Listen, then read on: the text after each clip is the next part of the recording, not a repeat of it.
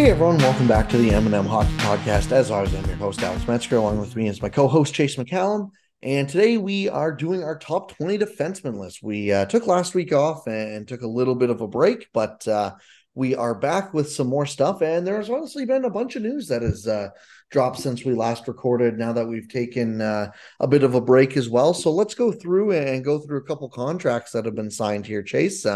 And I'm just looking back, and I'm honestly not sure what ones we got and which ones we didn't. Do you remember if we talked about the Gabe Vilardi contract or not? I think we did. Okay, I so could be mixing up the trade, but I thought we did. actually, I don't know if we did, but yeah, I don't have much more of a take. $3.4 million seems like fair value for both sides. If I was Winnipeg, maybe I would have tried for a little more term, but that's the only kind of like take I have for that. Like he'll be worth $3.4 million. Yep. Yeah, good player. It's kind of a run-of-the-mill RFA contract for guys who are good but not great. I think it makes Yeah. sense. Yep. Another one we're going to get into. I'm going to skip one, and I'll it'll make more sense in a little bit in a couple of minutes. But let's go right to Ilya Samsonov. Gets 1 year, $3.55 million via arbitration. He was asking for about 4.9, if I'm not mistaken, and the Leafs were at like 2.6 or something like that. So basically, comes down right in the middle, anyways. But 1 year, 3.55. Again, not much to say about arbitration other than being an NHL arbiter must actually be the easiest job in the world, where you can just split the middle of basically everything. Oh, the Um, best. but I think if you're Toronto, you're very happy with this. He gets one more year to prove what he is, and if he backs up what he did last year and he kind of prices himself out, so be it. You have another year of very cheap goaltending, and that's what Toronto needs right now. Yeah, it's a win-win. I think. Hopefully for his sake, he can go cash out after he excels this year, and yeah, it makes a ton of sense for both sides. It's a little cheap, but goalie contracts on the whole are pretty cheap right now, so I don't think there's a ton he can do about that. Yeah, I think maybe he's probably a little disappointed, but I mean, at the same time, like you want to talk about Philip Gustafson signs a 3 year deal, 3 years, 3.75 per, 11.25 total. Philip Gustafson had like a 940 save percentage into March last year. You Yeah, he know, was like a legit pheasant candidate. yeah, and he signs the almost just a slightly higher cap hit, but for 3 years, so he locks himself into this. I think this is a fair deal, though. I think everyone kind of acknowledged that that was a very inflated save percentage for a guy who has been up and down. So Gustafson, much like Samson's been doing for the past couple of years, Gustafson's going to get 3 years now to prove he's a legit NHL starter, and will probably try to cash out when he's 28 years old. Yeah, it seems like the classic kind of bridge contract for a goalie, which goalies are the one position I would be very happy to take that kind of deal on. Yeah, absolutely. Especially with a guy like us, and where he's shown upside, but you have no idea. And same idea with Jeremy Swayman. Three goalies really in the same spot here. 1 year, $3.475 million. Swayman's the youngest of the three. He's 24, Gustin's 25, and Samsonov's 26. But all three guys are guys who have shown great upside at times, some downside at times as well, and are just trying to figure out where they kind of fit, and all sign with it basically the same cap hit. Yeah, it's kind of funny how similar the AAVs all are together, right? For how Mm-hmm. differently all of them took completely diverging paths to get there. Yeah, I mean, well, obviously we'll get to our goalie list next week. I would assume all three of these guys will at least be on the list, or if not, maybe honorable mentions. I haven't really started to look at it yet, but long term outlook, I think I like Swayman the most of the three. Short term outlook, I kind of like Samsonov the most, if that even makes like. I think Swayman's got a higher upside, but I think Samsonov's floor is probably a little higher. Yeah, I think that makes sense. Samsonov probably has the highest floor of all of them, I think so, which if because you're a even like, good team, that's probably your primary concern in that.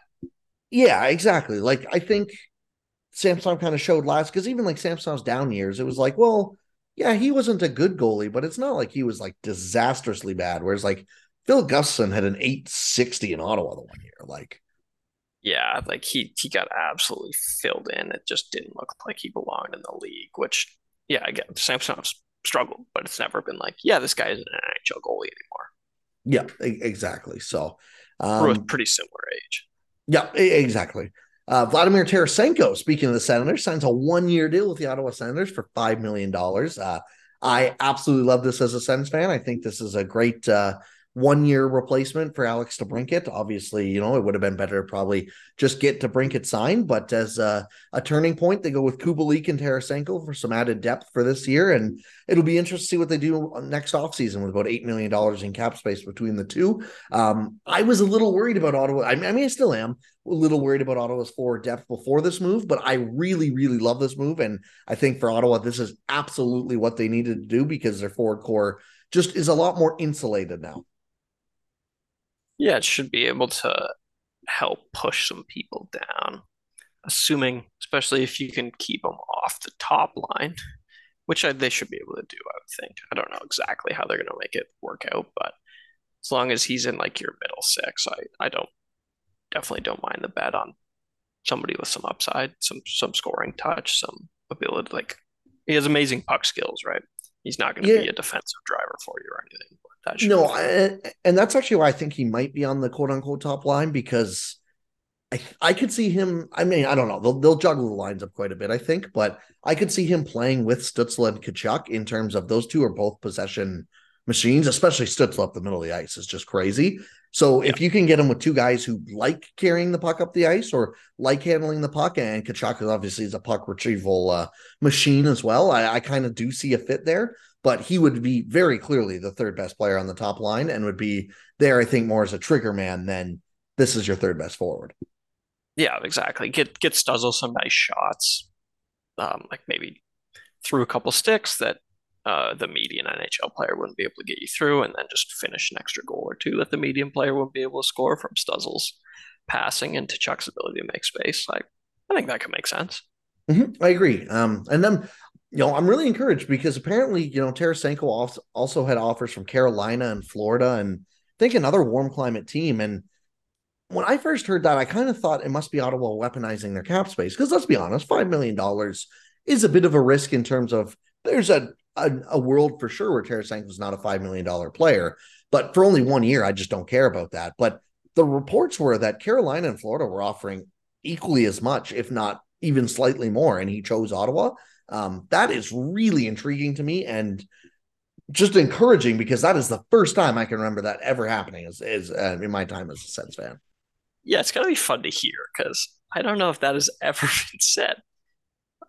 Especially over like Carolina and Florida.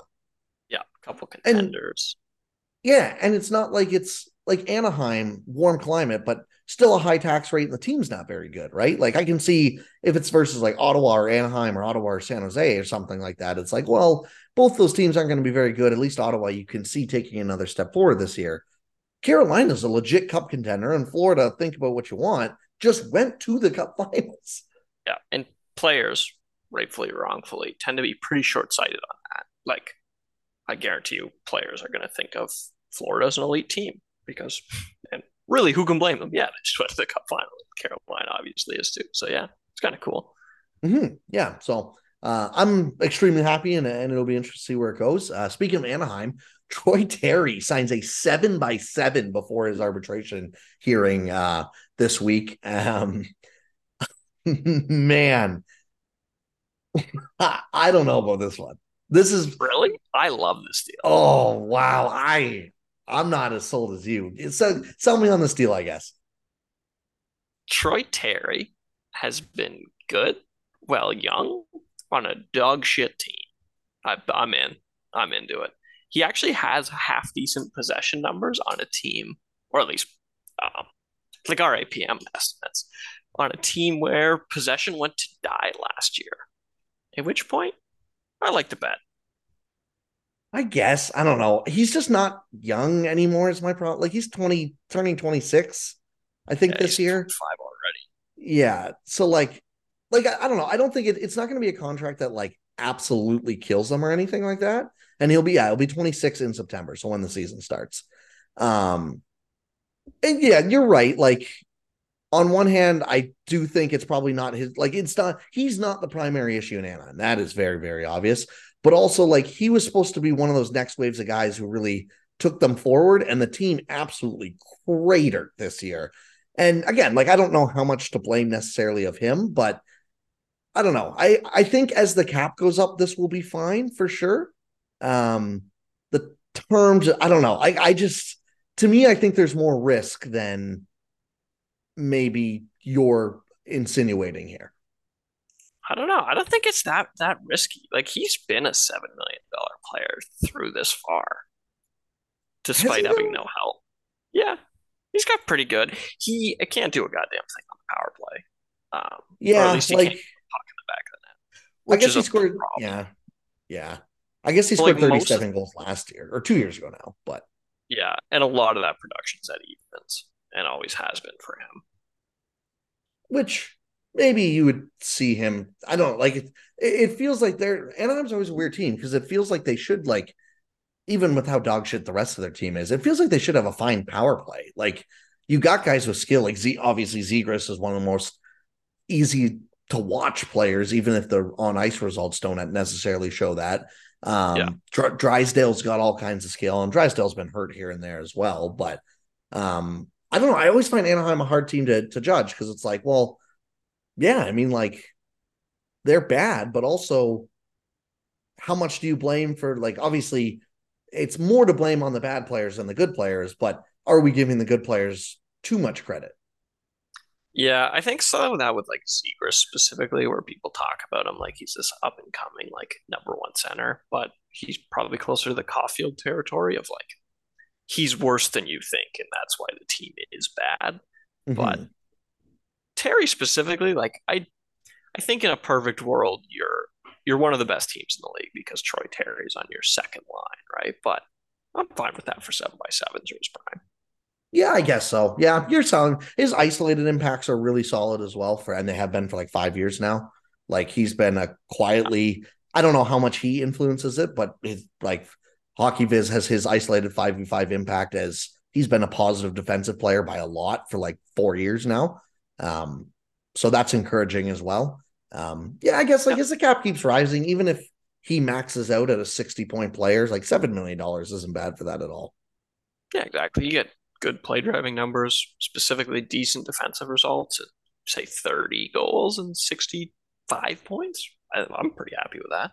Yeah, that's fair enough. I think definitely um yeah, it'll be interesting to see if he can take the next step because that's the only way I think this will be an absolute steal of a contract. Whereas like it could probably end Yes. up being fair value. And honestly, one that maybe people look negatively on if Anaheim doesn't take the jump that they need to, because then I think people will look at Terry as one of the reasons, fairly or unfairly. Yeah, definitely. I think if Anaheim fails, though, it will be because um, Zegras, Carlson, and McTavish aren't a cup winning center core above Yes, all else. I agree. It shouldn't be on the back of 26-year-old Troy Terry to lift this team out of a rebuild. But Exactly. That's the other nice thing. Playing somebody like him with like a young Leo Carlson, probably pretty nice, I would think. yeah, He's like the and only winger that would make Carlson's life easier on this entire team, yeah, and like if you that's just kind of hope that he has the experience of like we just went through this with the Ducks of like 4 years ago, 5 years ago, they were supposed to have their core of, Troy Terry. People kind of treated Silverberg in there as well. Max Jones, though, as well. And definitely yeah, missing one more name. there were a And couple prospects, if I remember correctly, that just didn't do anything. yeah, they just all kind of fizzled out. And Troy Terry became by far the best of those. And hopefully, he can help lead the young core of the Ducks forward now because they definitely have some very, very intriguing names, that's for sure.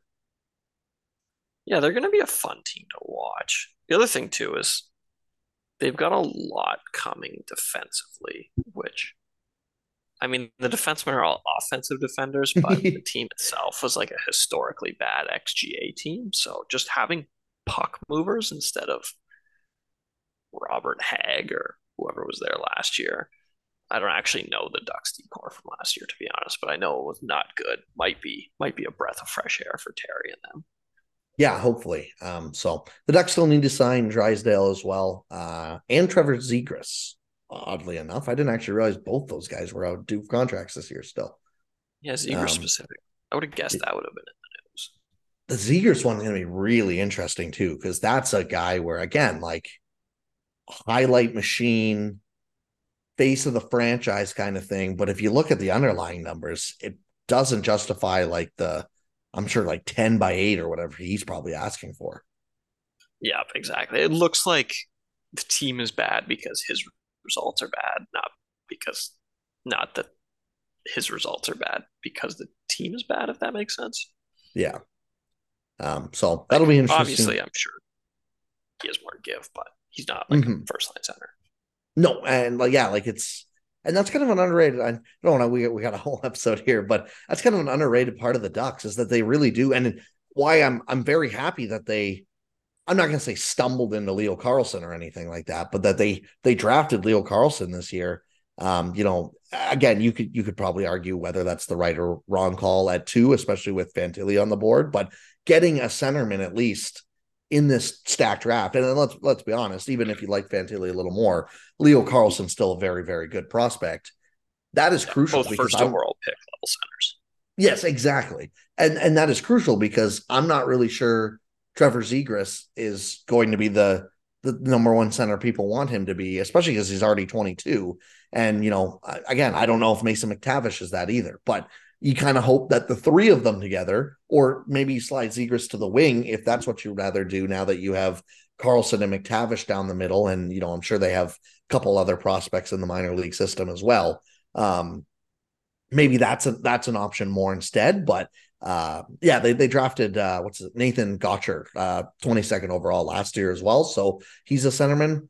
Maybe you try and look to slide Zegras to the wing because just what we've seen in him so far, I just don't. Yeah, obviously, if he's your number one center, I don't think this team's going to be near good enough.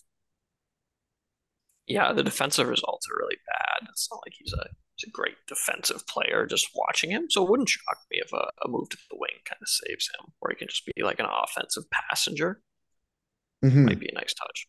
Yeah, Carlson and specifically is very good, like two-way center too, which is probably better to have as your 1C than Trevor Zegras just trying to do the Michigan and stuff out there. yeah, exactly. So, one massive center contract, a guy who did just cash in, though, is Sebastian Aho. He has 1 year left at his, I think, $8.8 million contract. So, this won't kick in until next year when he's 27. But 8 years, $9.75 million for $78 million on the dot. Sebastian Aho locks in long term with Carolina, the classic 27, 28-year-old contract. I mean, I like this deal. Simply, obviously, I think like any 8 year deal, the back couple of years could be sketchy, but Carolina is an obvious go for it now window, and $9.75 million for the next 4 or 5 years of Aho is going to be extremely good value. Yeah, this deal just makes so much sense. This is probably Aho's. Like Aho's really good, but I kind of doubt he's getting the bag after this deal. So this Yeah. is your chance to cash in. This is Carolina's chance to get everything they can out of you. Well, they have a legitimate cup contending roster, and it seems pretty reasonable both ways to me. Yeah, I completely agree. Where Aho still gets $78 million, but on the other hand, it's not like it's a contract where he's making 11 and a half, $12 million because he's not that tier of centerman where he probably is right around the 9, 5, 10 range, and maybe even slightly above that market value in terms of like purely putting value to a number wise. But within the NHL structure of things, this seems right around reasonable, if not a slight discount for the team for the first couple of years of the contract. Yeah, and I think by 33 he might kind of get some of that back. But Mm-hmm. right now, yeah, I'd probably go as high as 11 on a 1 year deal or whatever to keep him. But yeah, it just makes really good sense all around. Yep, and that's the classic thing is when he's 33 or whatever, that's in 5 years. That'll be in year 5 of that contract. If Carolina's still competing in 6 years, that's a better problem for them to have. Yeah, exactly. So, all right. Well, that is all the signings except for one, but again, we will get to that in a second. Let's go to our top 20 defensemen now.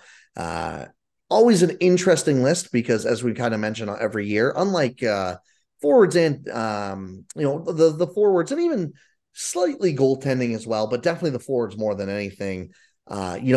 it's very easy to identify who's a talented forward. Despite what your dad says, it's very easy to watch someone like William Nylander go out there and identify him as a good forward. It's a lot harder to do that for guys who play defense because good defense is the lack of stuff happening. So, your eyes just aren't going to be trained to watch for that. So it always makes these lists a lot of fun. I'm going to run through our last year's list real quick. Honorable mentions, I had Brodin, Brody, Letang, Sider, Doughty, Petrie, and Anderson.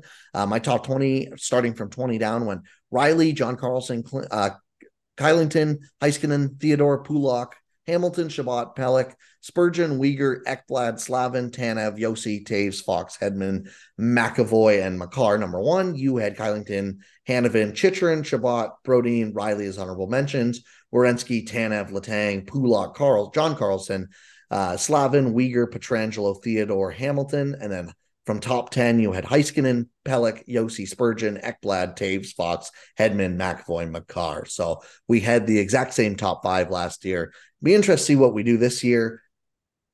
Let's start with some honorable mentions. And Chase, there was one name I didn't mention who signed a contract. Do you know who that is? And here's why. Oh God, who was it? It is the one and only Vince Dunn. Signs a 4-year deal at $7.35 million, $29.4 million total. Seattle got burnt on on bridging a guy. Let's call it what it is. Vince Dunn absolutely exploded onto the scene. He is my first honorable mention on this list because he is of a number of guys I have here where I just want to see it for another year. With Dunn, you've been beating the Dunn drum for a little while, actually. Obviously not as a top 20 defenseman, but it's a very useful defenseman. I absolutely believe he could be in this range, but he had such a good year this year that was unlike anything we even us as some of his biggest supporters had seen before, that I need to see it for another year before I truly put him on this list. Completely agree. I left him off completely on the same grounds. It was like, we've loved him as like a sneaky good buy low candidate for so long, and it's always fun to be right, but the on ice goal pace just so dramatically outpaced everything for Vince Dunn that especially for a defenseman, the easiest way to get burned is buying an on ice shooting percentage heater from a defenseman. So color me a little skeptical of that, but if he does it again, I mean, he absolutely will belong on a list like this, and honestly, fairly high if he does it again. He was that good this season. Yep, absolutely agree, and that's the other reason why I'm a little skeptical of this contract. Again, I don't think it's going to be brutal or anything, but I saw people calling this a steal. I don't think it's a steal. Obviously, if he repeats his exact season last year, it would be, but there's a reason that was an absolute out of nowhere career year. Yeah, there's serious downside risk to that, and it's not he's been pretty good. He was good offensively, even the underlying numbers were strong, but he doesn't have a recent history of being amazing defensively or anything to fall back on either. The offense, you really need to stay good, at which point there's pretty big downside risk because the offense has not been automatic in his career. Yeah, absolutely. It's you wanted that second facet of the game, so it'll be interesting to see if this is who he is now, and I do think there is something too as well. I hear it all the time of not a bad team. Seattle's not a bad team by any means, but it's not like they have that number one star defenseman. So it's someone needs to take that ice time.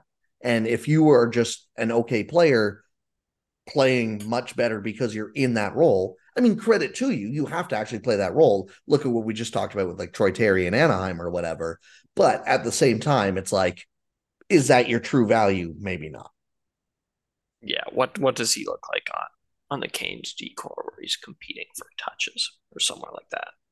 Yeah, 100%. So, I think he had an amazing year, and that's why I want to give him some credit, but couldn't put him on the list. Two other players I had, I have more confidence, obviously, that these guys are going to be better longer, but same idea of just I want to see it for another year. Evan Bouchard and Owen Powers. Okay, I had similar honorable mentions. Both of those guys were on it. Okay, yeah. I added Sanderson to that as young, I could see them popping and being high on this list next year. Yep, exactly. I kind of had Sanderson in my head, but didn't put him on quite as much. Just in terms of, I think Sanderson definitely gets hit in terms of his underlying numbers don't look as good, just simply because he played a lot of the year with Travis Hamonic and had to lug him around. But Sanderson's one of the few guys on this list where I can say, just watching him, it is very clear he is a very good NHL defenseman already. Yeah, exactly. And like I would have voted Power over Sanderson for the Calder, but like Sanderson had to bear exponentially more defensive responsibility than Power, which is quite the luxury that Power was given that Sanderson was not. Yeah, 100%. So, and then the other two guys I had that just missed my list. One was simply a guy that I just had off because he was so injured this year, and that's Zach Werenski. I still think when healthy, he is probably a top 20 defenseman, but he was hurt literally all year. So I left him off. And then Mikhail Sergachev is another name that took more responsibility, I think, this year as Hedman kind of takes a step back. Sash was hurt as well. I don't think, I think this is kind of Sergachev's ceiling. But again, he was in that kind of 20 to 30 range in my opinion. So I threw him on as an honorable mention as well. I like that. That makes sense. Similar kind of story. I had Ekblad as an honorable mention, not because at his ceiling, I don't believe he's not top 20. He's probably top 8 when he's playing as well as he can, but he's either been hurt or struggling 2 of the past 3 seasons, at which point it's kind of difficult to just be like, yes, he's better than Chris Tanev, who's been great the whole time, or something like that. Yeah, that's fair. I did have Ekblad up on my list and slightly above Tanev. I won't lie, but I definitely agree where I struggled in terms of I 100% agree with that. Where I went, how much should I dock him for not playing versus every time we've seen him play, he's been very good. Yeah, and it's tough with Ekblad too because he's strung together a lot of injuries over a young career. That's the thing. And it's like, it almost feels like two separate spots. Like he had the concussion issues early in his career where we were like, is this dude ever actually going to play again? And Yeah, then from recently, it just feels like it's been a lot of fluke stuff with like broken bones and whatnot of like, this doesn't feel repeatable, but like it just keeps happening to him. yeah, it's just maybe he's just genuinely unlucky. Like, he's young enough, he could totally bounce back. And honestly, I'm not gonna be shocked if I'm sitting here next year saying that he's 10, because if he's elite next year, it's a pretty easy sell. Yeah, absolutely. So, yeah, I have him on my list up a little higher. So we'll get to him in a little bit. But did you have any other honorable mentions? I had grouped together Brody and Brodeen. I had both them on my list. Brody was originally who I had 20 and then kind of forgot about a few names. So I bumped him down a little bit. Um, very like it's funny hearing Brody's name being shopped around because I feel very passionate. He is in that 20 to 25 range basically right now, which is so weird. And Brodeen's a pretty Yep. good name for that as well. Yeah, exactly. Yeah, Brody's Toronto's best defender. He's the only Leaf defender I thought about putting on this list, to be honest. Yeah, especially with how poor Morgan Riley's regular season was. I mean, if you really feel heavily about playoffs, Riley would shoot up the list a little more, but Yeah, yeah, it's all around Brody, especially because Brody kind of struggled in the playoffs and Riley excelled. But I mean, I don't think Brody's like a playoff choker or anything. I'm not going to hold that against him. He just yeah, doesn't have the offensive ceiling of a couple of guys. yeah, I agree. All right. Well, let's get into our list then. Do you want to start off with 20? Yeah, at 20, I had a guy that I really struggle with because he's a weird profile. Like statistically, I had Quinn Hughes. Ooh, this is interesting. So I had Hughes up my list. Okay, let's hear it. I I Where'd you had have him? him all the way up at where did I have him here? 12. Okay. Now, he is a weird profile in terms of like we've seen some boom and bust, and I feel like I'm probably leaning into the age slash high end a little bit. But he had a The upside's there phenomenal for year sure. last year. Yeah, he did on a bad team. Yeah. I just I think I lean a little higher with him, especially with how shit his decor was. The fact that he could look that good. And honestly, I don't love Vancouver's forecore last year either. The fact that he could look that good, and it's from a lot of puck moving, which I think is a very encourageable skill to keep repeating. Like he ranked second in the league in goals above replacement last year. Now, obviously, goals above replacement you need to take with a little bit of a grain of salt when it comes to defensemen for sure. But he was the only guy higher than him was Vince Dunn, and we just talked about how insane of a season Vince Dunn had, right? So Yeah. Yeah, and the problem with like Hughes specifically with goals above replacement is like Hughes has not been a great play driver, but he has been a great goal driver. And it's a weird thing because two things are happening with Quinn Hughes that usually I think are noise, but I think there's both true with him. His goals outpace his expected goals, which for a defenseman, usually that's borderline meaningless because most defenders are an eye shooting percentage driver. But when you watch Quinn Hughes, you can see the passing talent, and I buy that, he gives his teammates better looks than the average defenseman. And then his expected goals against are always way worse than his Corsi against. So he's a big quality against problem. Again, usually can easily be noise, but like if you want to tell me the 5'10" kind of offensive dynamo is struggling to prevent high danger chances against, I also buy that. So like he's just this really, really weird guy where usually I see something and assume it's noise, but with Quinn Hughes, I'm like, yeah, I think both of those make sense. yeah, I absolutely agree. Sorry, I'm just also going through my list and realizing I left someone off completely. Now I'm trying to figure out where the hell to put them.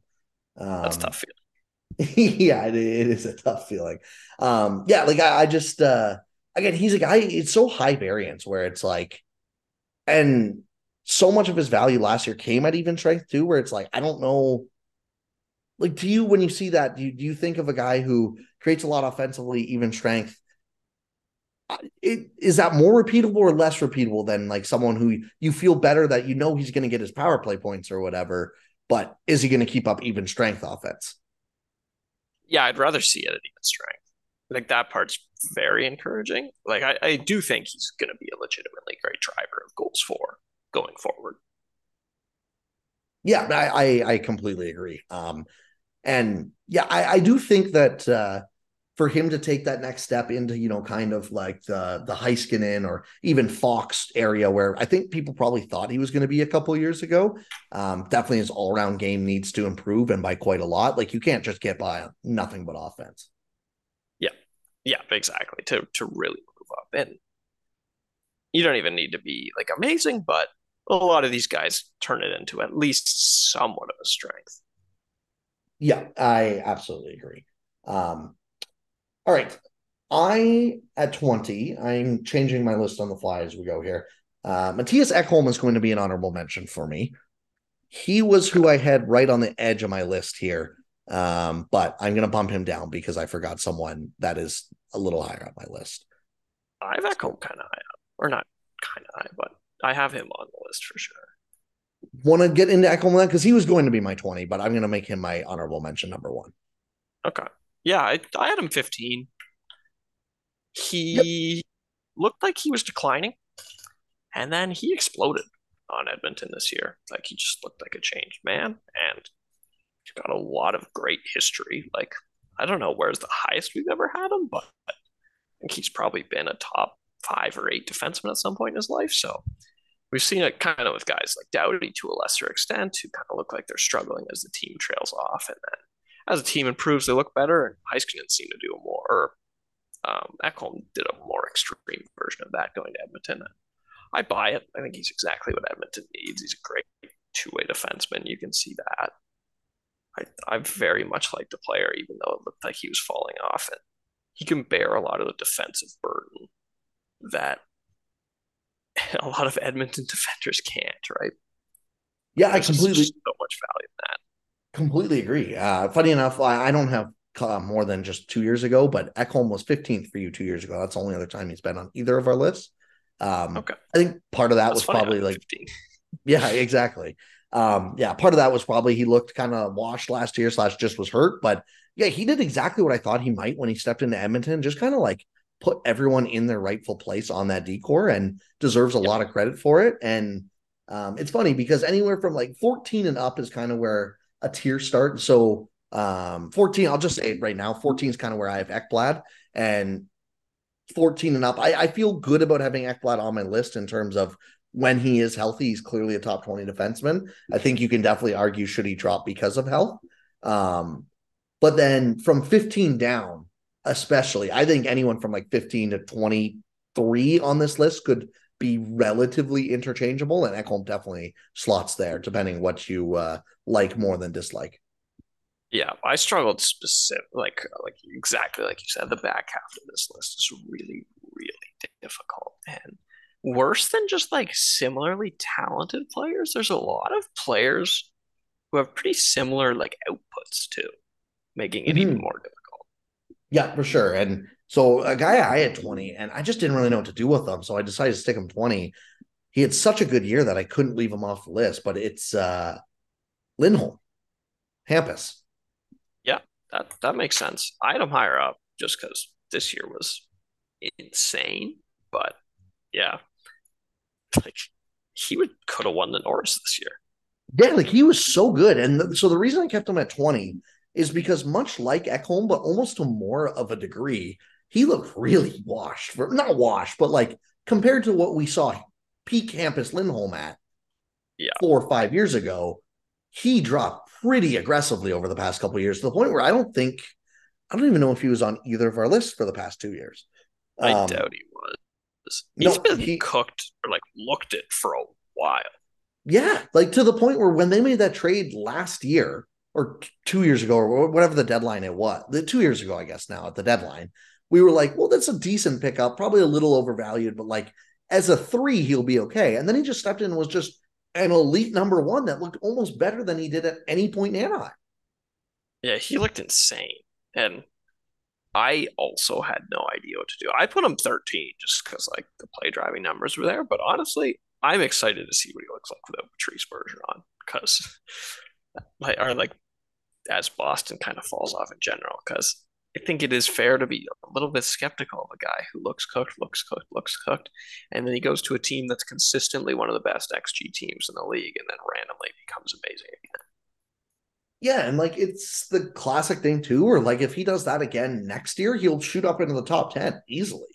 But Yep. if he drops off a little bit as Boston drops off, yeah, he probably goes down to 25 or something like that, which makes him just such a hard guy to rank. Yeah, exactly. He is what like he if he does this again, he's like better Jacob Slavin, Yeah, which is literally. crazy high praise. Yeah, and like outside of Boston, if you asked anyone that right now, they'd probably say you're crazy. Because contrary to what the people have been bringing up on Twitter with the stupid underrated stuff going around, everyone knows Jacob Slavin's quite good at this point. Yes, absolutely. And he's another name I'm realizing I don't know if I had on my list, to be honest. That's funny. Oh my God. I had him on the original list. I rewrote this thing 6 times, so I'm not surprised I'm missing people here. All right. Well, that Yeah, solves a bit of a problem for me, anyways. So, this list specifically is really difficult. This is the um, did, hardest one. It always is, I think. yes, I absolutely agree. Did you have Josh Morrissey on your list anywhere? I didn't. Okay. I So don't I buy had the I also had him right on the edge there. I'm going to make him an honorable mention as well. Actually, I'm not even going to make him an honorable mention. I'm just going to technically leave him off, I guess. But I, yeah, I don't know if I buy it either. I buy that he's probably not as bad as he looked for a couple of years, but also I don't think he's anything close to the top 10 defender that people were trying to push him as this year. Yeah, that was absolutely insane. Like, I do buy he's in like the back half. If you really wanted to say he's 20, be like, yep, I'll give you that. Fair enough. But like, I'd rather bet on the upside of a guy like Quinn Hughes or something at 20 than Morrissey, who's kind of looked cooked for a while and a little bit older.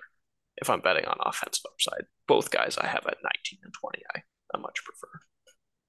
Yeah, I absolutely agree with that. So okay, I'll bump Josh Morrissey off the list, and then that helps me solve a problem, anyways. Okay. Who did you have at 19 then? Thomas Chabot. Okay, yeah, I had him. So this was one of the guys that I had on my original list, and then went, shit, where did he go? I can't find him. I have him up at 15, but again, like 15 is kind of the thing of where I think it could be pretty interchangeable. Yeah, he's got, you know, similar-ish like goals above replacement and whatnot to all the guys in this tier. His is mainly through offense. A couple of the guys I have above him are a little bit above through defense. He's younger, so I actually probably should have moved him up a little bit relative to a couple of the guys that are going to be just in front of him. But this tier kind of makes sense for him. He's a number one defenseman, just not like a top 10 one. Yeah, absolutely. Yeah, I had Shabbat 15 just because he's funny. If you go by goals above replacement absolutely loves this dude. He's like top Um, 10, isn't he? oh yeah, like top. I think he was top five this year, or no, top 10 this year, and he had a down year this year. If you go by the past 2 years, he's top five. Past 3 years, he's like top five among defense. It's crazy. But yeah, if you like, it's funny if you listen to Ottawa, everyone thought Shabbat was somewhat disappointing this year.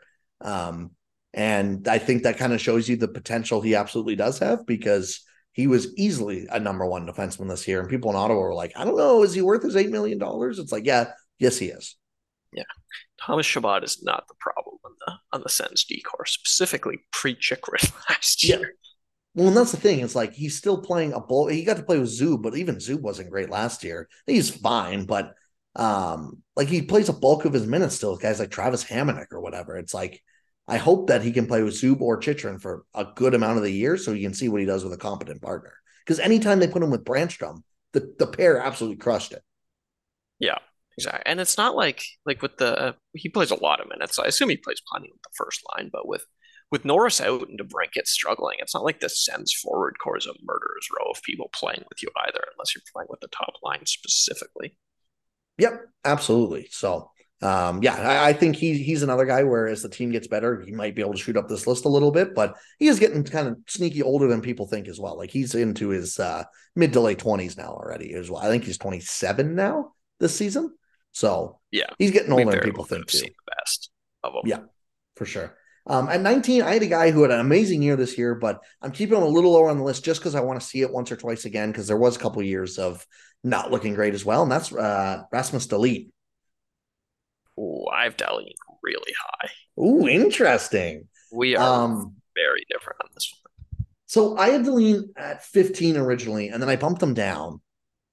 But like his year was phenomenal. Let's just say what it was. But I'm still a little worried if it was just lightning in a bottle for Buffalo versus like the previous 2 years of Deline, he was fine, but nowhere near this. And he looked really good his rookie year, and then had a couple of years where he dropped a lot, and then last year was absolutely phenomenal. If we're just going off last year, he was top five defenseman.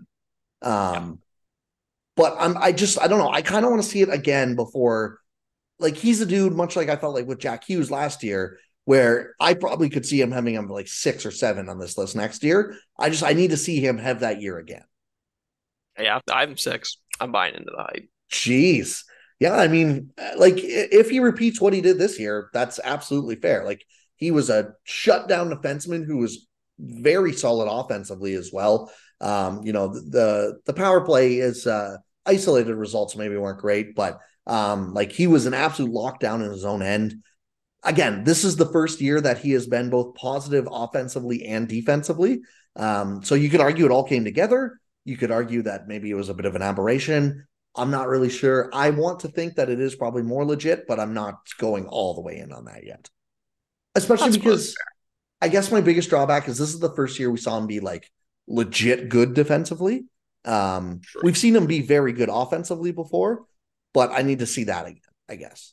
Yeah, the offense isn't going anywhere. That is for sure. The defense is the question mark. And to be fair, with me having him six, I do think there are five distinct guys at the top, and then things kind of open up there. But yeah, like he reminds me. Remember when like Nylander hadn't put together monster seasons, but we would just be like by like goals by replacement or whatever. But you'd be like, well, he can shoot really well. He's obviously a talented passer. He's really good in transition. He can skate really well, and he's like not horrible defensively. At which point, like, what more do you want? It's clearly gonna come. I feel like Yep. Dahlin's kind of like that too, or was kind of like that as a defenseman. Like, he has a great shot. He can pass the puck. He's good in transition. He's not even bad. Well, he recently had good defensive results for the first time, but he did bear a decent amount of defensive responsibility on that decor. Like, it seems like everything coming together, especially for a guy who's like a borderline generationally talented defensive prospect. And like, we've seen it at a really young age. So I'm all in on it. Yeah, I mean that's fair enough. Yeah, absolutely. Like I think it's and the eye test is funny because again, it's like how to use eye test, but it's like every time the dude played Ottawa that I watched him in Buffalo, it's like how is this guy not a star? Like Yeah, he's the he is. easiest defenseman to Oh, like watch that isn't, a car or whatever. literally his puck skills are amazing. He's such a smooth skater. It's awesome to watch. So yeah, I could absolutely have him shooting up my list as well. But I want to see it one more year, so I had him at 19. We got to pick it up a little bit here. So I can give you my next two as well, just because that'll give me 17 and 18. And it's two guys that I feel kind of similar about on the Calgary Flames. 17 I had Tanev and 16 I have Uyghur, or sorry, 18 I had Tanev, 17 I had Uyghur. I wanted to bump Uyghur up so much, but I couldn't do it. I had Tanev 18 and Uyghur 16. All So we were right. almost identical. Okay. Well, that makes me feel a little bit better then. Uyghur, for how disappointing it felt he was offensively compared to his last year in Florida there, he really picked it up defensively, which is why I kept him on this list and almost wanted to bump him up more because I'm so impressed the fact that he had that second faucet to his game where he just remained a very solid player and was one of the few guys in Calgary who, even if the point total didn't look like it, didn't actually disappoint on year one of his contract. Yeah, Uyghur was legit this year. I like what you said too. Like, that's a lot of versatility because he's had elite offensive results, at least underlying results, which is all you really care about with defenders in the past. And then playing like Norris level defensive zone play, that's pretty good now. I would like to see him put both of them together at the same time, which hasn't necessarily been the case. But yeah, he's a very versatile defenseman. Yep, I completely agree. And then Tanev, bit of a down year for his standards, but still was like very solid defensively as well. Like I'm pretty sure he still led in defensive war for evolving hockey. Again, not going to provide too much offense, but has just been one of the, if not the best defensive defensemen for a number of years now. And, I got to see it not happen before I don't have him on this list. But there's definitely an Exactly. upside cap, right? Like, Yeah, because he's never going to do anything offensively, but he's been an elite defensive defender almost his entire career. So I'm with you there. The second he stops, I'll dock him for it, but he hasn't stopped yet. So good for him. yep, exactly. So, all right, how about you give me your 17? Because then you have Ekholm 15, Uyghur 16, Tanev 18, Shabbat 19, Hughes 20. So you'll have your 15 to 20 down. Who did you have at 17? This is one of the more controversial ones. Probably the most off the top of my head. Maybe Dallin with our big split, but I have Miro Heiskanen 17. Ooh, interesting. So I had him up the list, and I have him up at 7. Okay. Um, That makes but sense. Like, he was another one that just looks amazing. and that's kind of so I'm glad this is going to be a fun discussion because I'm glad you brought this up because I have him at 7 and I feel like that people are going to say that's still low, but to me it felt a little high. I am leaning into pretty heavily still playoff results where I've seen him be very, very good in the playoffs multiple times, and I will give that to his benefit. His just regular season underlying numbers, though, aren't They're that they're eye popping. bad for a number Yeah. one defenseman.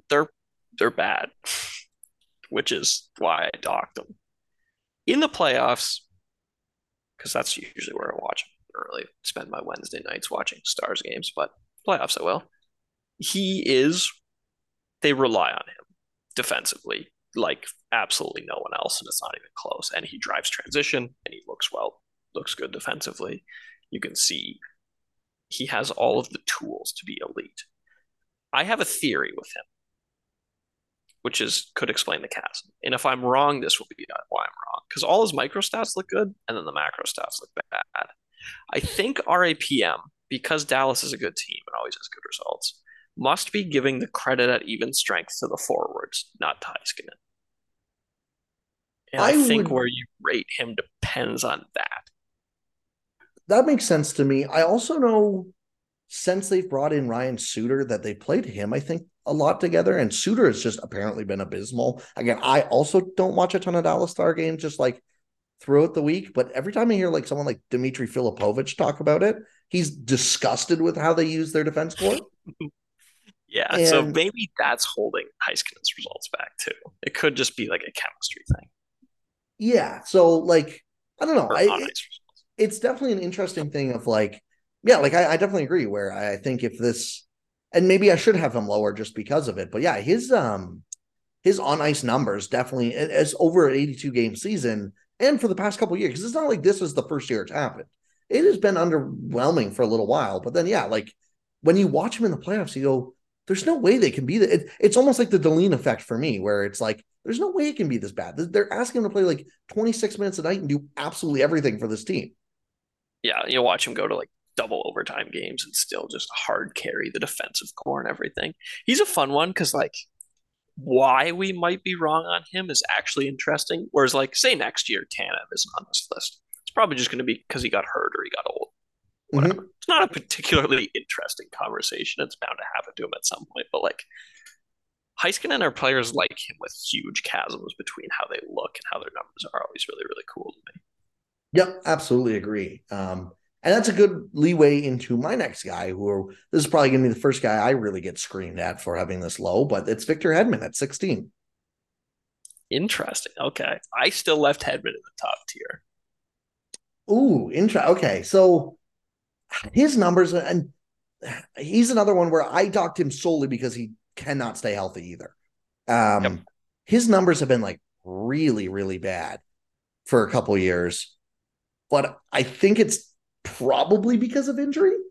But he like literally hasn't played good enough that I can do anything else with it, in my opinion.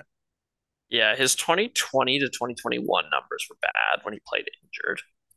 So that was everybody thought of that as like a failure of RAPM. The fact that RAPM was able to recognize the injured player is like a huge win for that level of player analysis, by the way. That conversation pissed me off. But and then he came back, he was good last year. And then he struggled again this year, especially defensively. But I think he was hurt. And I hate when people do this, but I'm doing it anyways, only because it's Victor freaking Hedman. He had, I forget what game in the playoffs, but like he came It back was and it was game just like, three when he came back. yeah, came back from an injury and was just the best player on the ice for either team in a series between the Toronto Maple Leafs and the Tampa Bay Lightning, which makes it very difficult to be the best player on the ice. And he just clearly was. So I'm like, you know what? My life's on the line. I would think I'd still take a bet on Victor Hedman in a game. Yeah, and like I don't think that's unreasonable logic. Which like I had him when I made my first list up at like 5, and then I looked, I was like he had a negative goals above replacement this year, Yeah. Yeah, and the offensive stats were not as good as they were, and the defense just cratered. yeah, and like last year he had 19.8 goals above replacement, which I haven't looked, but I would imagine ranks like top 10. Uh, That'd three be years Norris ago, level, yeah, or in the 3 years tier at ago he least. had 9.3, so that was his injured year, 54 games played in that shortened season out of 56. So obviously 9.3, you got to take that on a bit of a curve as well because you just can't play 82 games. But still, like, just did not look like himself at times during that year, especially near the end of it when he was clearly hurt. And then 18.1 the year before in 66 games again. So he's gone like Norris level, hurt, and atrocious. And then yeah, when he was in the playoffs, that game 3, they ended up losing the game, but it was he did everything he could to make sure Tampa was winning that game. Yeah. You know who I think Hedman is? Is defensive Mark Stone. Mm-hmm. That's a good equation for him, I think. Just like when he's healthy, he's definitely in the top tier, but God, what do you do with him? Because, you know, you can't use evolving hockey's data to predict health. Yeah, exactly. And like I think I probably bumped him down a little more, even versus an Ekblad, maybe that I punished for injury just because he is older. Like He's it's not older, like and that's a he's huge body too. Like yeah, and injuries heavy, should heavy hit him minutes. hard. Yeah, I mean, he's basically played extra seasons on people because of how good Tampa's been, even for people his age. Yeah, absolutely. So, how high did you have him? Did you have him fifth? Item five, the end Five? of the Yeah. top tier of defensemen. Interesting. Okay, so our lists are definitely shaping up to be different, but makes for good discussion. So I have my 14 down. I also have Hughes at 12. You have Lindholm at 13. So who's your 14? I had Dougie. Nice. Okay, I had him up a little bit more as well. I had him up in eighth. Okay. I think that on a permanent basis, absolutely makes sense. I dinged him a little bit because they're starting to, not that he's, playing small minutes or anything, but his minutes starting to dial back a little bit. So I think I think this kind of general range makes sense. He's an elite offensive defenseman still, good on the power play, good at even strength, and he isn't horrible defensively, which is all you can really ask of somebody that good offensively. Yeah, eight almost felt high, just like I didn't really dock him for the minutes played thing because I think that's just naturally his team getting better too. Like this was the best team he has, and even just Yeah, best that's defense true score too. he's had in a very long time. It makes sense he will lose some ice time, right? But Yeah, um and it's probably going to get worse as they start to work. Like they're going to want to give Nemec some good looks and whatnot. yep, and honestly, I could see that helping his point totals, or if he keeps more rested or whatever, where instead of having to play 25 minutes a night, he's playing 22, but it's using more energy during those 22. Yeah, yeah, it'd be a more efficient way to use them. Yeah. So yeah, I had him up at eight. And some of that, eight, I don't know. I felt like that was the right range for him, but also I almost felt like it was more him doing that, less him being unreal to get up to eight. And I just don't have confidence in some of the guys around him either, where it's like, I don't know where to put some of these guys. So I'm going to put him right around eight. Yeah, I had four guys at the top, and then honestly, I said there's like different tiers, but like honestly, after the four guys at the top, I'd accept arguments from like pretty much anybody in any spot. It's kind of just personal preference.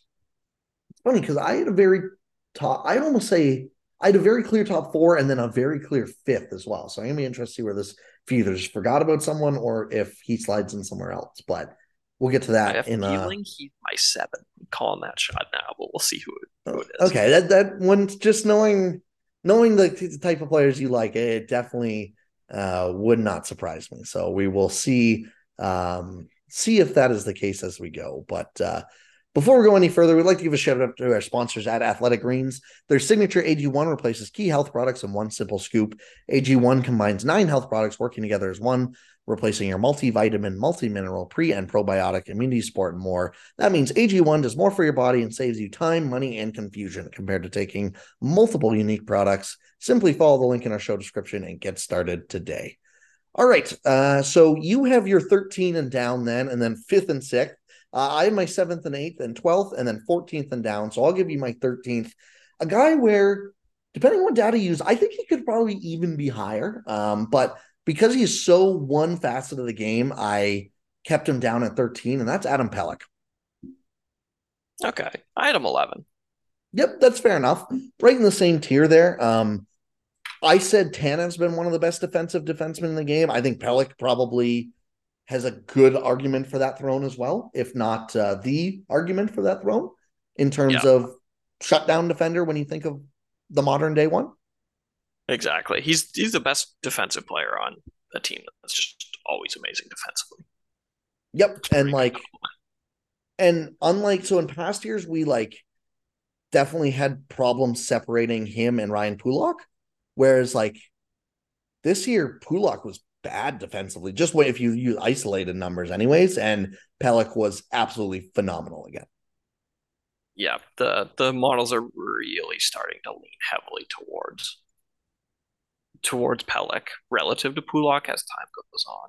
And like I think it made sense that we were skeptical and didn't know who to give credit to earlier on, but this has been year over year that Pelech looks better.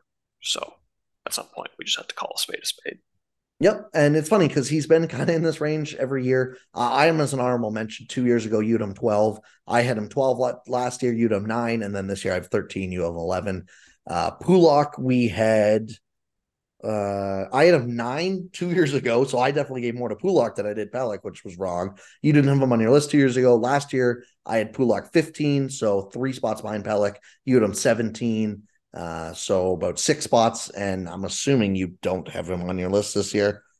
No, No, I don't either. So, which feels right, just given what we've seen. So, definitely an interesting one. But yeah, Pelech is one of the few guys where if you think about very, very good defensive defensemen who aren't going to provide too much offense, it's not like he's a black hole offensively, but he definitely doesn't run the offense. And especially this year was a bit of a down year for him offensively versus the past two, maybe, but unreal in his own end. Like he's been that for five years now, basically. yeah, he's kind of the inverse of Dougie Hamilton. You're one Yep. of the best in the league at one of the two aspects of the game. So as long as you can get to like league average at the other one, you're elite. Yep, absolutely. Who did you have at 12? At 12, I had one that might be controversial given he just won the Norris. I have Eric Carlson. I had him at 10, and I put him at 10 because I had no freaking idea what to do with him. Okay, yeah. Like, he's awful defensively. And while he is clearly amazing defensively and would be on every team, it's pretty clear some of the point total stuff is only available to him because there's nobody else worth giving the puck to in San Jose. Yep, it's the classic, like someone's got to score for this damn team. You got to give him credit for doing it. But yeah, it's clear that him winning the Norris this year, I still think he's probably who I would have voted for, but it was not near as clear as when he was just number one on these lists for 2013 through 18 or whatever. Yeah, exactly. And like, especially, I also docked him a little bit because he's getting old. So anything when you're talking, it's just gonna start to hurt you. Even if he was 8 coming into last year or whatever and lived up to that, just dock him a little bit as he continues to age. But Yeah, he's an absolutely. interesting. He's still awesome to watch and everything, but the defense is so bad at this point. He's become what everyone thought he was in his peak. And that's a dude who just said, screw defense. I'm going to put up my 90 points and you guys figure out the rest, Yeah, exactly. which Which is makes me entertaining. want to see him on a good team even more to see if they can use that properly. Because I I think would there could love be to see. absolute value there, but it's got to be the right fit. Yeah, there might even be like not from a points perspective because he's just never going to get the touches on a good team. But there might even be more value on a good team because you can probably hide the defense in a way that Santa, like Matt Benning or whoever, just isn't hiding that. Yeah, I completely agree. So, yeah, it'll be interesting to watch as he, keeps going and if they do make a trade for him or not. I had him at 10, and the guy I had 11 was a guy I feel pretty similar about who was hurt this year, unfortunately, which is why I have him a spot under and maybe not a spot above, and that's Roman Yossi. Okay, yeah, I had him 10. Yep. So again, same kind of range. I just grouped the two of these guys together because, again, like I think Carlson proved this year that he can still be as good as Yossi is offensively. It's probably a coin toss of which one's defensively worst at this point in the career. I've seen Carlson be okay defensively. I've never seen Yossi be that. So Yossi was, I think he was hurt for part of this year as well. So I gave Carlson a slight edge, but they are very, very similar players at this point in their career. Yeah, they're both basically wingers, opposite Yeah. handed and whatnot. Yeah, I probably should have given Carlson the edge just because like his Norris season was more recent. Because Yossi Two was years either ago, close or won it last year, didn't he? 2 years ago, he was the second. I think McCarr won it, but yeah, he Okay, was yeah, second. yeah. So right up there, very, very recently. Same tier of player. Fun to watch. Elite defenseman. Yep, exactly. And it's again, it makes sense. Yossi last year was sixth on my board and eighth on yours.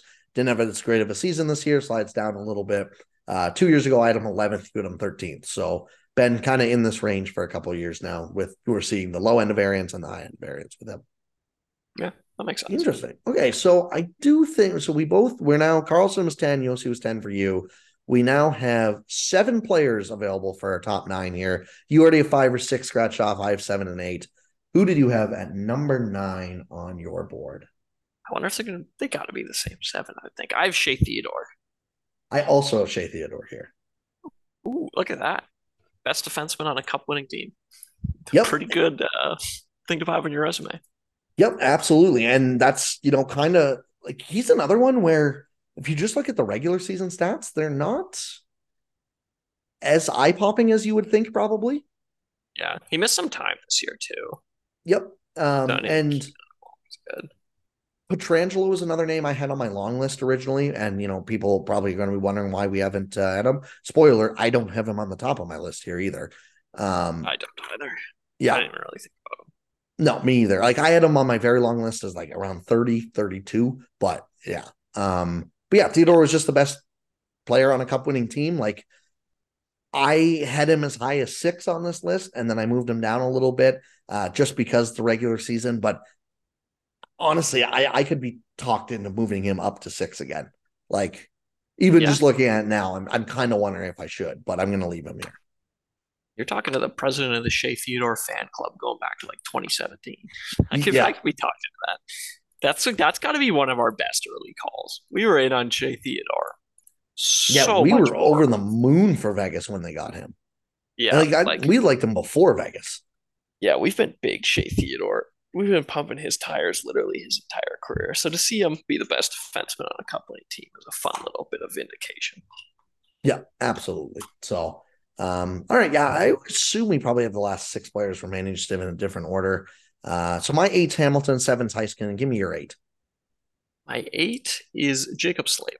That's who I have at 6, and I debated switching him in with these other 2 / Theodore. Okay, yeah. Jacob Slavin's a weird one because he's a very fun defenseman, but a very boring defenseman at the same time. Like he just kind of is what he is and has been for so long that anyone paying attention to hockey knows. Yep. I don't know if you remember what we talked about when we talked about him last year. I do not. But I have a very distinct memory of what we said, and I'm pretty sure you could just copy and paste it now. The reason I have him so high is that I don't think on any given year he's the 6th best defenseman in the league. Yeah. But he has been a top 10 defenseman for like 7 years now, and not even like Victor Hedman can say he's done that. Yeah. Yeah. Not Hedman, not Carlson, not Prime. Like he's more consistent than like Prime Doughty ever was, stuff like that. Like he's just very, very good and has been for an insanely long time. Yep, exactly. And like compared to even a guy like obviously we just saw Theodore do it. Like I think Slavin can be the number 1 on a cup winning team. He's been very close. They've been in a couple conference finals now. But I do think the upsides maybe capped a little bit, even especially compared to like a Deline or a Hedman or whatever. But he's just so like the floor is so high for him that it just naturally bumps him up. Whereas maybe if we're going with a forward, I would have him like if he was a forward like that, I would probably have him down closer to 12th or 13th. But that consistency is so critical for a defenseman and so helpful. Yeah, because it's so much more rare. And like when your elite forwards pop off, you win the Stanley Cup. So I feel like I would chase upside more on the up front than on the blue line. As you get closer to the net, my goal is to just not die. And Slavin does that quite well. Yep, absolutely. Okay, so now I do feel pretty good that your 7's probably who I have in my 5. And that's Jared Spurgeon. That is. All right. Yep. I'm definitely leaning heavily into the analytics on this one, but like I think even analytics people sleep on him a little bit. They definitely do. It doesn't matter what metric you look at. This dude is a freaking monster when it comes to defense. Like, yep. And similar to Slavin, he has been for forever. Literally, he is. I'm just looking at his isolated impact.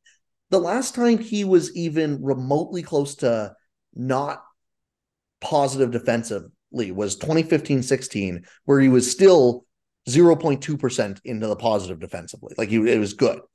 But like every other year since, it has ranged from 6.5 to 10.5 in his isolated impacts, and basically been that for his entire like 14-year career. Yep. Yeah, I'm looking at just his RAPM over the years. The last year, I would consider it not a slam dunk top 4 defenseman just by eyeballing it. Is 2011-12. Yeah, like it is just, it's absolutely insane. RAPM loves him. Isolated impacts love him. Goals above replacement, like maybe not quite as high on him, but still very high, especially for a mainly defensive forward who's peaked at 40 points in his career. I think, yeah, the only difference is that he's never been able to supply the offense that a couple of the guys above him on this list do.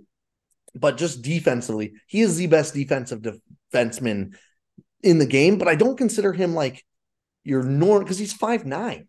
Like I don't consider him like a Chris Tanev defensive defenseman, but he is the best player at defense in the NHL right now, in my opinion.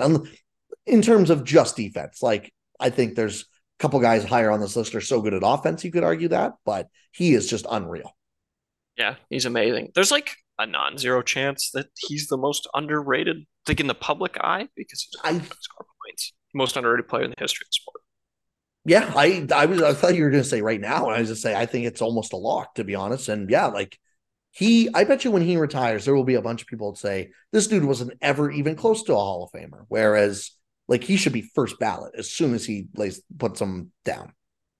Yep, you could make a pretty decent argument that his NHL career, when it comes to scoring more goals than you allow, which is the point of hockey, not winning international tournaments, which you basically have to have been Canadian to do. I think Spurgeon might be Canadian, so that could be unfair. But like at driving goal differential in NHL, he's probably a better defenseman than Subban or Doughty, Yeah, like who will yeah, both like, likely be in the Hall of Fame. Maybe not people Subban. look at you like you're crazy if you try to suggest Spurgeon better than Doughty, though. Yep, they Even would look at today, you I like, bet. yep, yeah, and Doughty did peak higher. I would bet by pretty much any metric, but like the consistency of Spurgeon is absolutely insane. And it's not like he's a compiler who's been, the forward equivalent of putting up 60-point seasons. Like there's been a lot of genuinely elite play driving seasons from him. Yeah, it's like yeah, it's opposite. He doesn't have the points, unfortunately, because he can't combine. Like he's just been so good at play driving, and maybe if you want to argue, because there has been a couple years where it looks like he's been very good offensively as well, and the points haven't really translated. Maybe you can argue that, and we know Minnesota's such a good defensive team, it's a little inflated. But again, at some point, you got to give someone the credit for being a good defensive team. And when it's your best player constantly posting elite defensive results, it seems like a good enough bet. He's a good reason why they're an elite defensive team.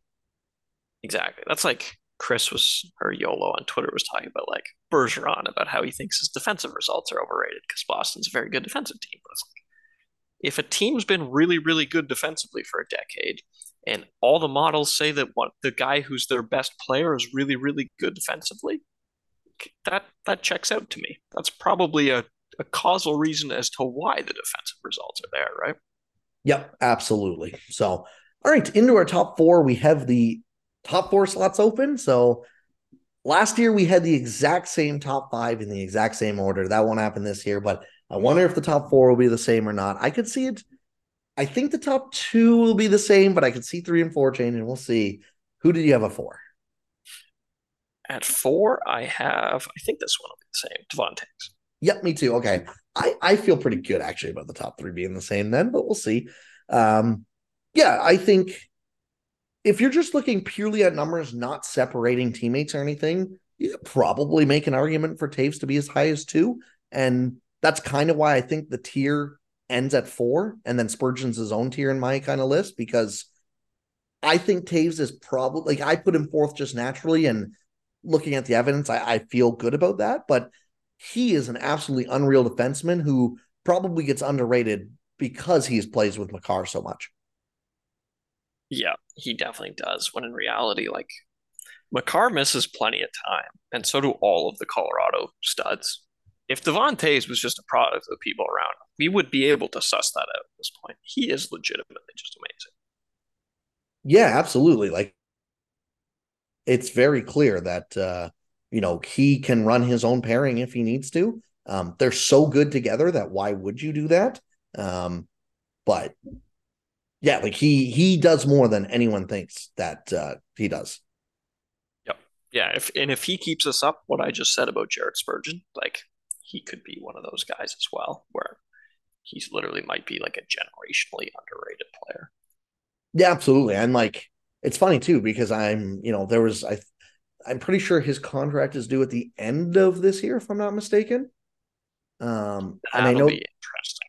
well, and that's the thing, right? I know there was already talk in Colorado about like, do you keep him? Do you move on from him? Like, I don't think you can move on from him.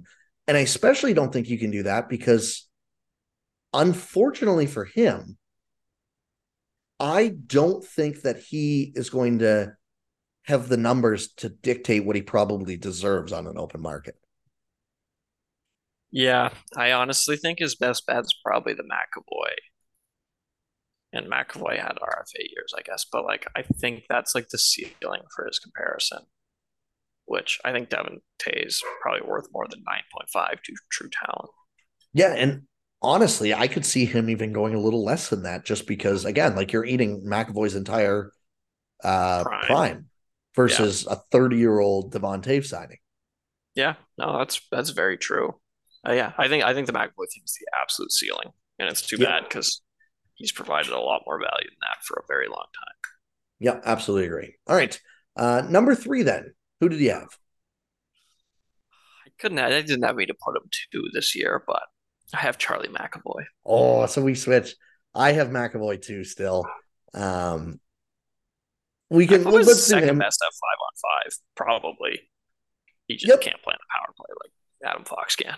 Yep, exactly. And again, I think it's very clear. I don't think there's like you can twist my arm either way about Fox 2 or McAvoy 2.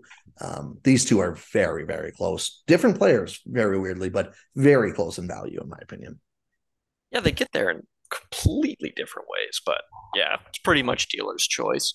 If you already have, say, David Pasternak, Brad Marchand, and Patrice Bergeron, so you don't really need a power play quarterback, I would much prefer Charlie McAvoy.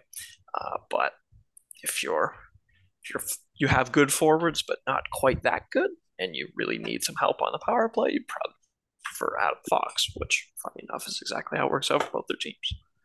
Yeah, they're the perfect fits. Whereas like Fox's skill set is what keeps the Rangers going. Really, I mean, obviously with an elite goaltender, but um, like the fact that he can do what he does on the power play and move the way he moves the puck is just absolutely insane. And then yeah, for the Bruins, I mean, maybe if you want to make an argument against McAvoy, we did watch Lindholm step into the number one position and look like an absolute god for the start of this year. But McAvoy's done it for so long that I have a hard time believing. And there's a reason that when Lindholm did it and McAvoy came back and did it, that this was a team that set the record for points in the NHL ever. Yeah, they went nuclear. Yeah, so McAvoy's done it for so long that I still have him there, and yeah, like I just he was hurt at times at the beginning of this year, if I'm not mistaken. So I didn't dock him as much for maybe his goals above replacement don't look quite as shiny as they might in other years, but he's just so dominant at 5-on-5, and when so much of the game's at that pace, I just I lean a little more towards him. But Fox is such an outstanding player that shouldn't be anything negative towards him either. Yeah, I agree. And to the McAvoy, like trying to figure out kind of who's who thing in Boston, like similar to the Abs with Devontae's, all of the good Boston players tend to miss time.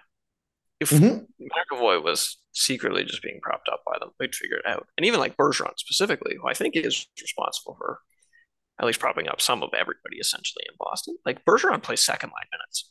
If you're a number one defenseman playing number one minutes, a guy playing second line center minutes isn't going to be enough to just like like if you suck without him, that's a lot of your minutes you're going to figure it out. And then the only guy who doesn't really miss time is Pasternak, but I love Pasternak. He obviously drives goals really, really well, but I don't think like the play driving chops of David Pasternak are good enough to prop you up to look that good.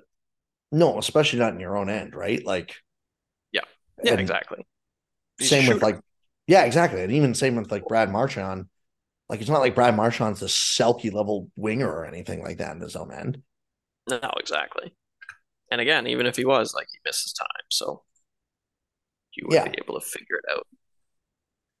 Yep. Exactly. So, and then number one, again, not very hard to figure out for Justin the Hall. yeah, second year running. Cale Makar taking the number one spot. We both had him number one last year. We both had him number two 2 years ago. Did we have one Hedman? You had McAvoy and I had Hedman. Okay. Yeah, it's been the same. The big four have kind of been, or big five here, have all kind of been hanging around for a while, if I remember correctly. Yeah, so 2 years ago I had Hedman one. You had him four. I had him three. You had him three last year, and then this year you had him five. I had him way down due to injury. 2 years ago I had McCarr second. You had him second as well, and we had both one. You had Fox third 2 years ago. I had him fourth. We both had him fourth last year, second, third. So Ben, same thing. And then 2 years ago we both had Dougie five, and then Okay. Devon Yeah. Taves was 5 2 years last year. Yeah, that makes sense. So, yeah, the big I have four has definitely been the stables.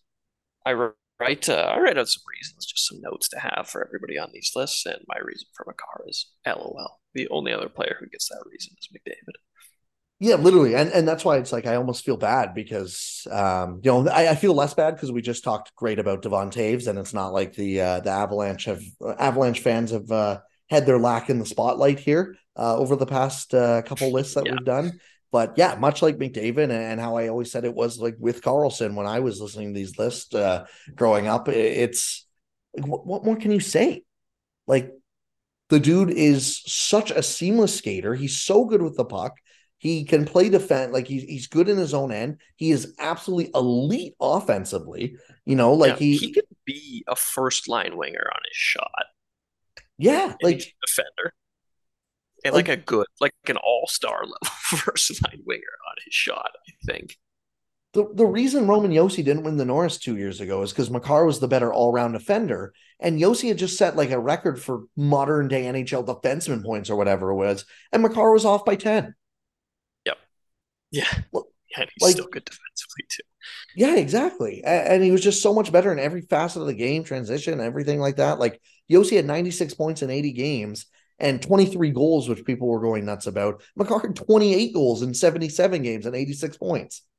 Yeah. So if you give the games played, he'd almost be there as well. So yeah, it's just absolutely insane. Like he's the best and genuinely what would have to happen next year for him not to be one on this list at this point?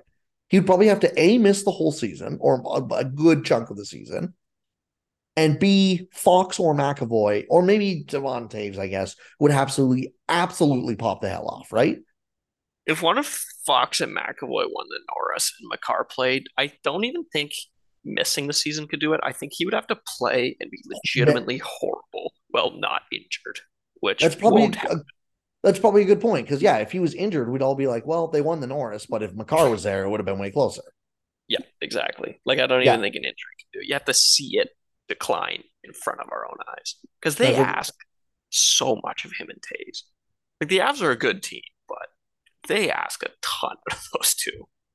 Oh yeah, like and it was just so obvious. Like I think he went down for a couple games last year, and the team went, oh my god, what on earth are we supposed to do right now? Like he played 60 games last year, and there's a reason the Avalanche were an absolute dogfight for first in the division all the way until the final game of the season.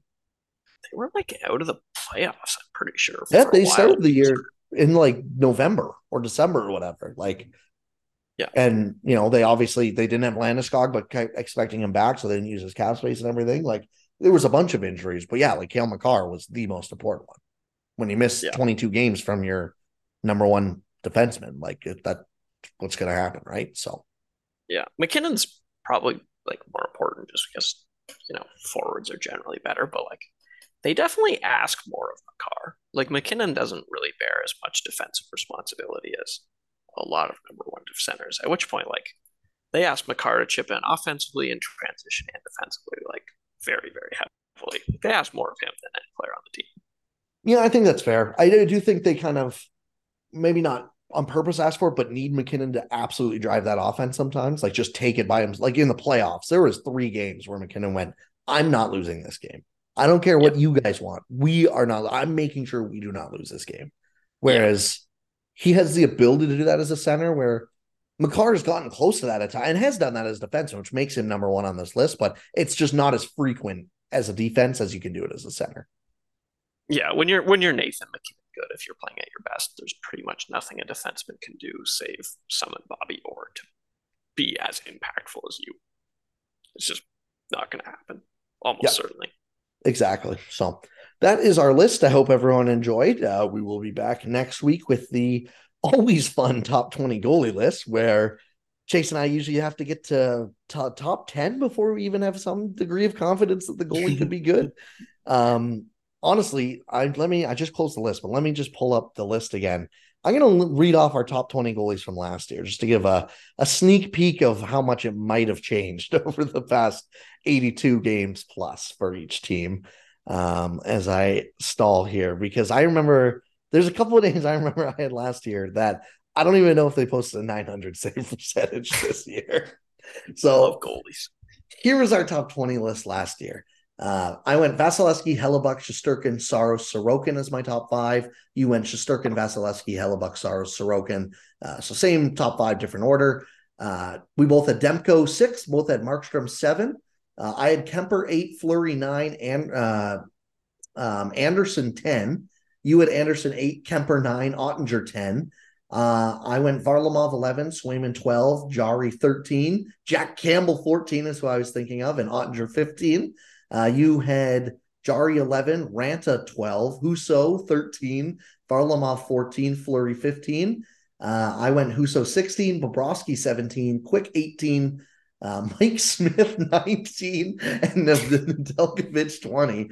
You had Nedeljkovic 16, Cam Talbot 17, Jordan Binnington 18, Elvis Merzlikins 19, and John Gibson 20. Honorable mentions were Reimer, Gibson, Forsberg, Talbot, Grubauer, and for you were Campbell, Reimer, Bobrovsky, Smith, and Allen. So there are multiple names on both of our lists that are not in the league anymore, or not a top two, even starter on their team. That is brutal. What a It's funny with the worst with like a 20 specifically with goalies. Like by 20, you're not even a starter. You're just like a 1A. Literally, like I listed Anton Forsberg because he had a good 36 games in Ottawa the year before, and I was like, I don't know. And you know what the worst part is? He's probably going to be around there again because he had a decent stretch in Ottawa until he blew out both his knees. Yeah, he It's just like, didn't suck. yeah, like it's like, oh my god. So, that's the list from last year though. So people get to look forward to what we have this year, because I definitely know mine's changing. The top of the list is weirdly still oddly pretty easy to put down in my opinion, like the top 6 or 7 I would say. But Yeah, the after big names 7, stuff. it is just a complete crapshoot. Yeah, that's kind of crazy. Was Yeah. Allmark mentioned at all in there? Did I No, miss that? Omar was not at all, because he just came from Buffalo where he had like a 905 for 3 years. Yeah, the 940. I feel like the move would be just tweet something good and bad about every goalie, and then you just go Yep. retweet yourself when it happens. Yep, exactly. But anyways, that is something to look forward to for everyone next week. Thank you all so much for listening. As always, you can find all my work at lastwordinhockey.com. I had a new article this week out about the Vladimir Tarasenko signing and why it actually means more questions than answers for the Sens right now. So definitely go check that out. You can check all of Chase's work out on a Substack and on Twitter at CMHockey66. Myself on Twitter at NHL Send and stuff. Thank you everyone so much for listening. We'll talk to you all next week.